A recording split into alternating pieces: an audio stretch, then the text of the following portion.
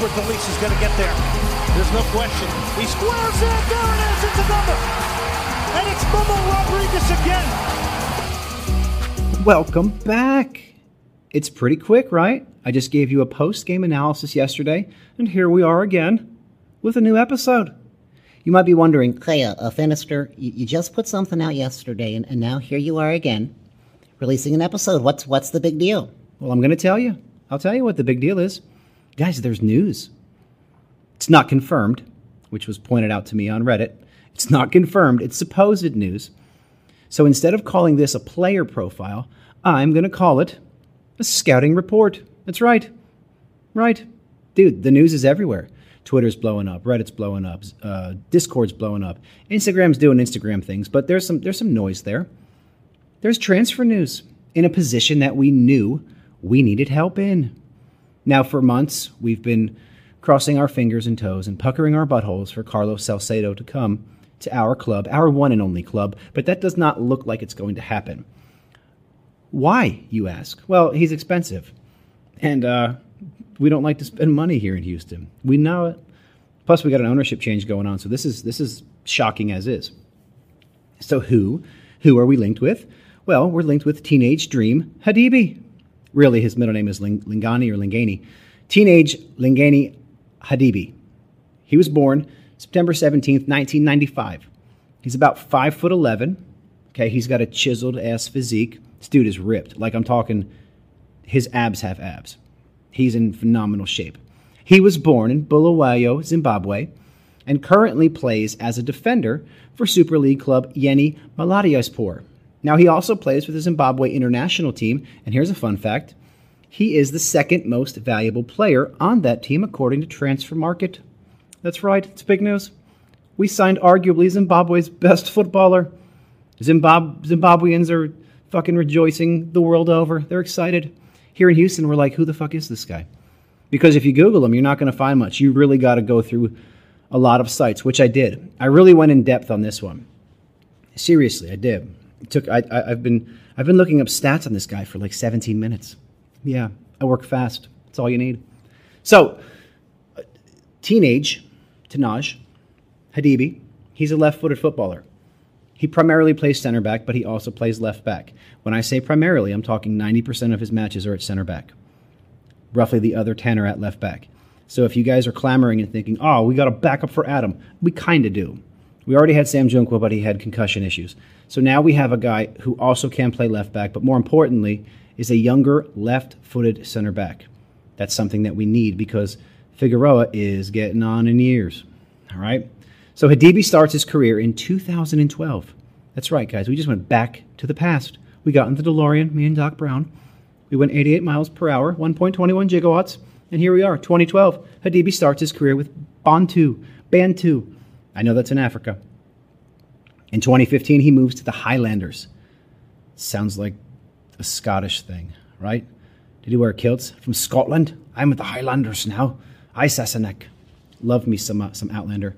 Now, after the Highlanders, he moved to a club called Chicken Inn, which sounds like one of two places.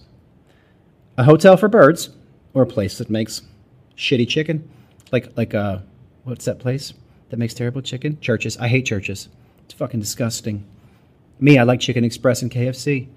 And I know you're like, oh no, Cane's, man. Cane's is the shit, or Chick-fil-A. Chick-fil-A is okay. Cane's, it's all about the sauce. Eat a Cane's chicken tender without the sauce. And it just tastes like somebody washed off some chicken and breaded it. It does. It tastes like washed chicken.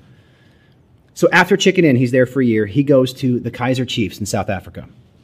He debuts for them in November 2017 in a 0-0 away draw against Amazulu. Now, his signing with the Chiefs is important because it's the first time that a notable dollar amount was paid for this guy.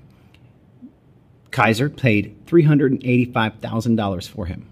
By the way, now he's worth almost $1 million. If the reports are right, he's worth 1.8 because that's what we paid for him. But prior to this, he's valued by Transfer Market at $935,000. That's nothing to sneeze at, though. So he makes his debut for the Kaiser Chiefs in that draw. He's going to score a goal the same season, months later, in a 1-0 win over the Free State Stars. His goal is scored in stoppage time and earns his team the win. Now, in 2019, he is transferred to the Turkish Super League, and the club is called... I just said it. What did I just say? Oh, Yeni Malatyaspor. Malatyaspor.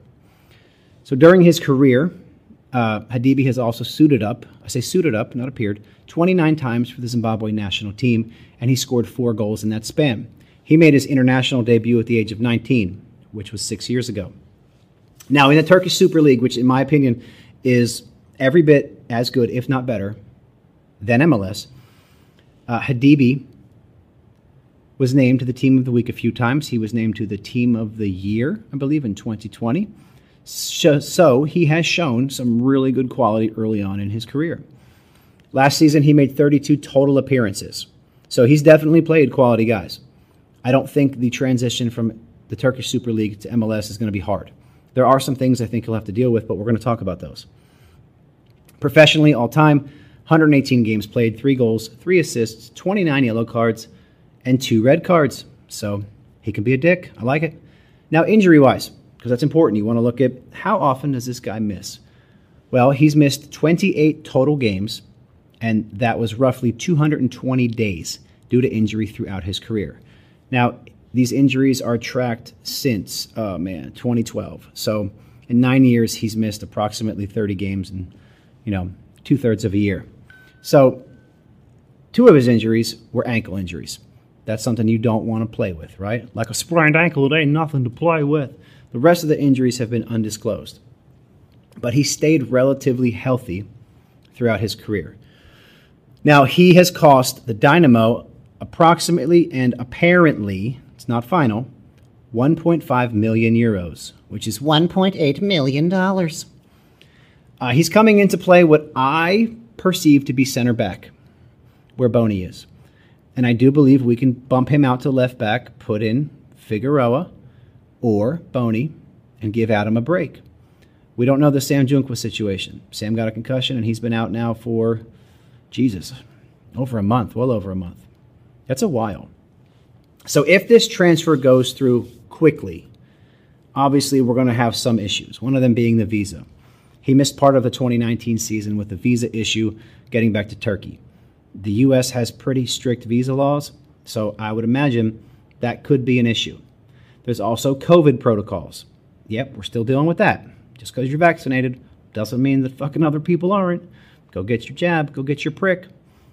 So I think with this, it's going to take time to get him up to fitness and up to speed and developed and broken into what Tab Ramos is trying to do. Now, after the May 29th match for Sporting, we have an extended break. We have almost a month off. It really is a good time to make an international signing. If this goes through and we can get him here relatively quickly, we're looking at possibly a month of training before he needs to play. Now, there's an international break, so if he goes and does that, he won't be here. But the Turkish Super League, like I said, it's as good, if not better, than MLS. Those guys play Champions League football. So I think his transition to the pace of play will be relatively smooth. What worries me with people like this, guys like Kiki Struna, guys like Marko Maric, guys like Teenage Dream Hadibi, is the language situation, the language barrier. Now, English is one of the 3 official, air quotes, languages of Zimbabwe. They use it in government, business, and school instruction. So let's all hope that this young man can speak English semi-fluently, fluent enough to understand what Zarek and Tim Parker are telling him to do. Now, if you look at his Twitter, it's in English, but I don't know if Twitter automatically translates that for me, because when Twitter asked me my educational status, I just put dumbass. And they were like, okay, we know. So that's kind of the overview of Teenage Hadibi.